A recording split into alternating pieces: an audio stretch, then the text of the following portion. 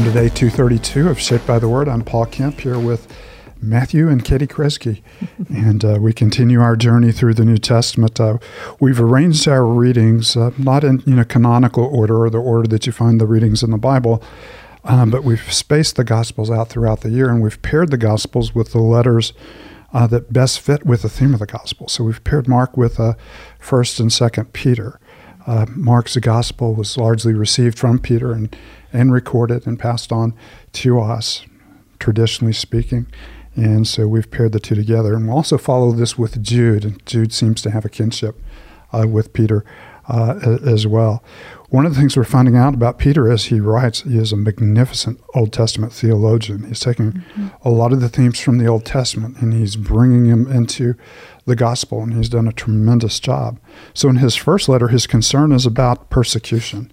In other words, the attacks on the church from the outside. His second letter, his concern is about false teachers, and that's attacks on the church from within. And you find in chapter 1, a wonderful description of what Scripture is.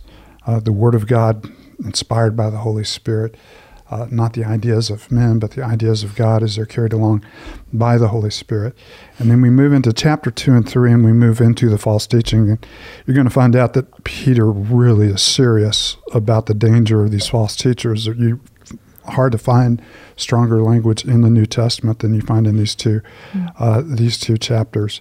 So we move from the beautiful gift of God's Word and how it transforms God's people into the danger of distorting God's Word, within the church community. So before we read 1 Peter 2 and 3, Katie pointed out a while ago, this is day 232, Shaped by the Word, and we're reading 2 Peter 2 and 3. That's right. There you go. She's always sharp, making all of these great scriptural observations. Day 223. Such deep observations. So, Katie, since you're so deeply inspired, why don't you lead us with a word of prayer all right. as we dig My in. prayer will be 2 minutes and 32 seconds long. Okay. Fantastic. Father, thank you for this time together that we have in your word. Thank you for your faithfulness to us, that you are walking with us daily. And Father, for the fact that you have revealed yourself to us, what a gift that is.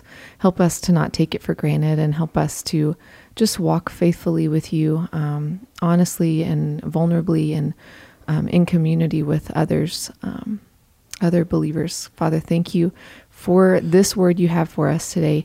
Would you transform our hearts with it? It's in Christ's name we pray. Amen. 2 Peter chapter 2. But there were also false prophets among the people, just as there will be false teachers among you. They will secretly introduce destructive heresies, even denying the sovereign Lord who bought them, bringing swift destruction on themselves. Many will follow their depraved conduct and will bring the way of truth into disrepute. In their greed, these teachers will exploit you with fabricated stories. Their condemnation has long been hanging over them, and their destruction has not been sleeping. For if God did not spare angels when they sinned, but sent them to hell, putting them in chains of darkness to be held for judgment, if he did not spare the ancient world when he brought the flood on its ungodly people, but protected Noah, a preacher of righteousness, and 7 others, if he condemned the cities of Sodom and Gomorrah by burning them to ashes and made them an example of what is going to happen to the ungodly, then if he rescued Lot, a righteous man who was distressed by the depraved conduct of the lawless, for that righteous man living among them day after day was tormented in his righteous soul by the lawless deeds he saw and heard. If this is so, then the Lord knows how to rescue the godly from trials and to hold the unrighteous for punishment on the day of judgment. This is especially true of those who follow the corrupt desire of the flesh and despise authority. Bold and arrogant, they are not afraid to heap abuse on celestial beings. Yet even angels, although they are stronger and more powerful, do not heap abuse on such beings when bringing judgment on them from the Lord. But these people blaspheme in matters that they do not understand. They are like unreasoning animals, creatures of instinct, born only to be caught and destroyed, and like animals, they too will perish. They'll be paid back with harm for the harm that they have done. Their idea of pleasure is to carouse in broad daylight. They are blots and blemishes, reveling in their pleasures while they feast with you. With eyes full of adultery, they never stop sinning. They seduce the unstable. They are experts in greed, an accursed brood. They have left the straight way and have wandered off to follow the way of Balaam, son of Bezor, who loved the wages of wickedness. But he was rebuked for his wrongdoing by a donkey, an animal without speech, who spoke with a human voice and restrained the prophet's madness. These people are springs without water and mist driven by a storm. Blackest darkness is reserved for them. For they mouth empty, boastful words, and by appealing to the lustful desires of the flesh, they entice people who are just escaping from those who live in error. They promise them freedom, while they themselves are slaves of depravity, for people are slaves to whatever has mastered them. If they have escaped the corruption of the world by knowing our Lord and Savior Jesus Christ and are again entangled in it and overcome, they're worse off at the end than they were at the beginning. It would have been better for them not to have known the way of righteousness than to have known it and then to turn their backs on the sacred command that was passed on to them. Of them, the proverbs are true. A dog returns to its vomit, and a sow that is washed returns to her wallowing in the mud. Dear friends, this is now my second letter to you. I've written both of them as reminders to stimulate you to wholesome thinking. I want you to recall the words spoken in the past by the holy prophets and the command given by our Lord and Savior through your apostles. Above all, you must understand that in the last days scoffers will come, scoffing and following their own evil desires. They will say, "Where is this coming?" He promised. Ever since our ancestors died, everything goes on as it has since the beginning of creation. But they deliberately forget that long ago, by God's word, the heavens came into being and the earth was formed out of water by water. By these waters also the world of that time was deluged and destroyed. By the same word, the present heavens and earth are reserved for fire, being kept for the day of judgment and destruction of the ungodly. But do not forget this one thing, dear friends. With the Lord, a day is like 1,000 years, and 1,000 years are like a day. The Lord is not slow in keeping his promises. Some understand slowness. Instead, he is patient with you, not wanting anyone to perish, but everyone to come to repentance. The day of the Lord will come like a thief. The heavens will disappear with a roar. The elements will be destroyed by fire, and the earth and everything done in it will be laid bare. Since everything will be destroyed in this way, what kind of people ought you to be? You ought to live holy and godly lives as you look forward to the day of God and speed its coming. That day will bring about the destruction of the heavens by fire, and the elements will melt in heat. But in keeping with his promise, we are looking forward to a new heaven and a new earth where righteousness dwells. So then, dear friends, since you are looking forward to this, make every effort to be found spotless, blameless, and at peace with him. Bear in mind that our Lord's patience means salvation, just as our dear brother Paul also wrote you with the wisdom that God gave him. He writes the same way in all of his letters, speaking in them of these matters. His letters contain some things that are hard to understand, which ignorant and unstable people distort, as they do the other scriptures, to their own destruction. Therefore, dear friends, since you have been forewarned, be on your guard, so that you may not be carried away by the error of the lawless and fall from your secure position. But grow in the grace and knowledge of the Lord and Savior Jesus Christ. To him be glory both now and forever. Amen. So of the two threats, threat from the outside of persecution and the threat on the inside of living lawless lives, taking advantage of grace and subverting the teaching of the Scripture, it seems obvious that Peter has stronger feelings about the threats from the inside, these false teachers. His language is really stark and really bold as he challenges them, and he calls his people to remember and to persevere in the middle of not only persecution but also false teaching. So what are some of the things that stand out in chapters 2 and 3? Other than the fact that he said Paul is hard to understand, and not everything in these chapters is easy to understand either. I always laugh when he says, I wonder if Paul is writing the same thing in another letter. Yeah, our dear brother Paul writes things that are hard to understand, and you're reading it. I'm sure they've got to the end of this and are thinking, what about you? So, I think, obviously we don't have time to touch on everything in these two chapters, but one of the things that stood out to me as we were reading it is in chapter 2, verse 19, it says, they promise them freedom while they themselves are slaves of depravity. Mm-hmm. For people are slaves to whatever has mastered them. If they have escaped the corruption of the world by knowing our Lord and Savior Jesus Christ and are again entangled in it and are overcome, they are worse off at the end than they were at the beginning. And that's, I think, the promise that false teachers do hold out is here is freedom. If you receive these things and believe these things, here are freedom. And in the end, we find they're not freedom at all. In fact, it enslaves us. And you get almost the language you've been studying through Hebrews together, where, the author of Hebrews says, for those who have tasted, these heavenly things and then turned away or fallen away, you have kind of Peter alluding to the same kind of image of people who, man, they've tasted some of the things of the gospel, and yet they've chosen, to be mastered by other things, and in doing so have not found freedom, but another a slave to other things. And they've distorted the gospel, for the sake of fleshly freedom. Yeah. Mm-hmm. So the freedom that, Scripture talks about is not libertarian freedom to do as we please or to pursue happiness or all of these things that a lot of times that we equate with freedom. I do what I want, when I want, or however I want. Mm-hmm. And a lot of times we use the gospel as a license to that because we have so much grace, we can kind of indulge ourselves. But the kind of freedom the Bible is talking about is freedom from sin in order to serve God and to know God, and in Him to find true joy and true freedom, which is not indulging the flesh, but is actually living in the kind of holiness, that Peter talks about. When we live the way that He desires us to live with Him at the center of our life, that's where we experience true freedom. Yeah. And of course, that's what Paul was saying, where the Spirit of the Lord is, there is liberty. Not liberty to please the flesh, but liberty to live to please God and to know Him.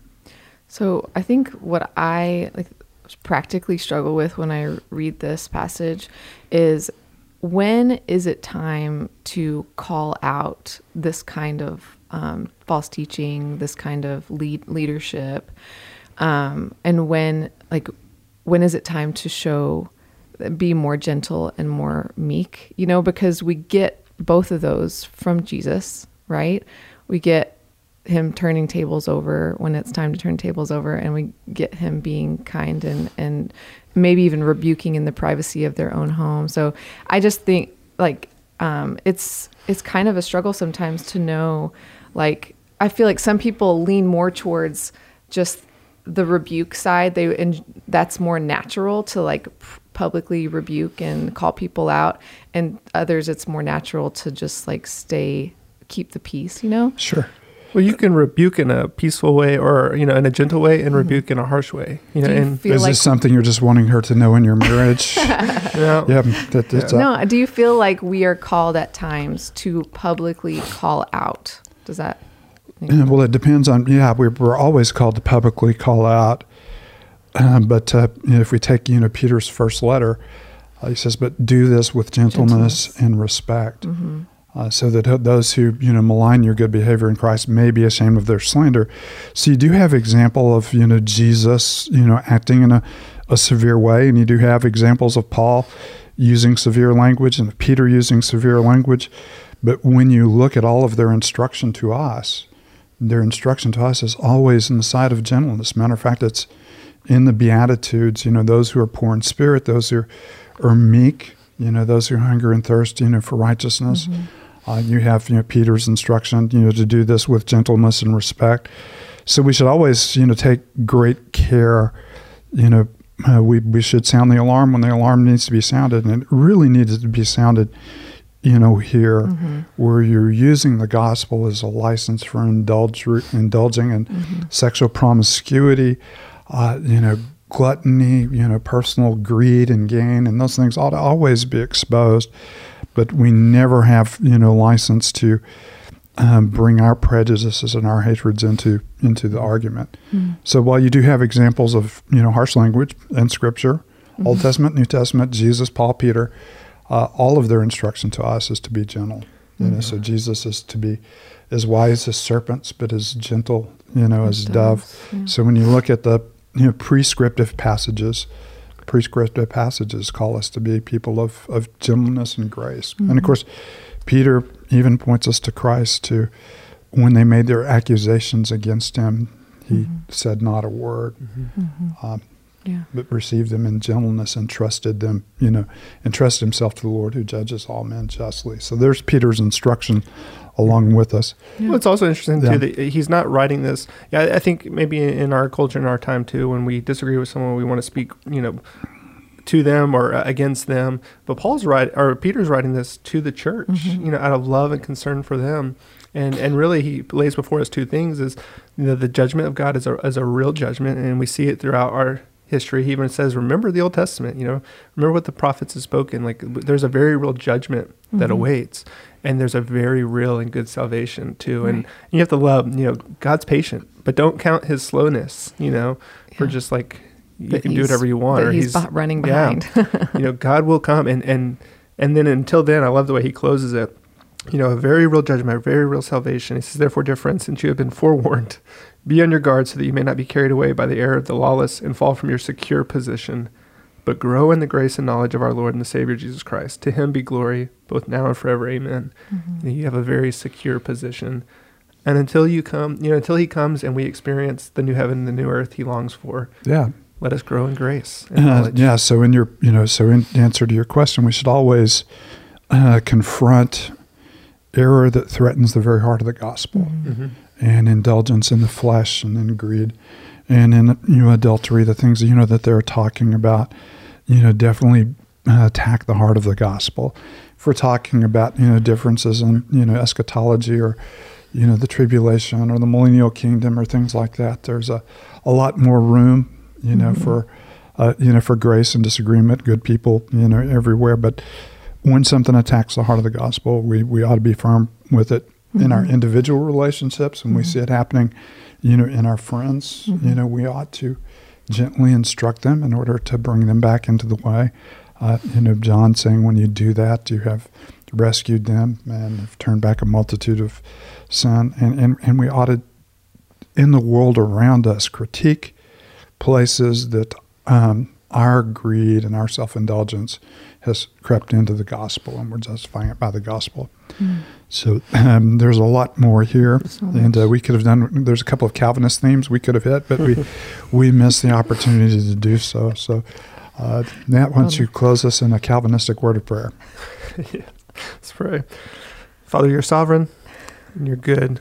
We thank you that in the midst of both a very real judgment, a very real salvation, Father, we find grace in Christ Jesus, and we pray that until then, until the day comes where we see you face to face, that we would be found faithful, that you would hold us secure and firm, helping us to grow in the knowledge and grace of Christ Jesus.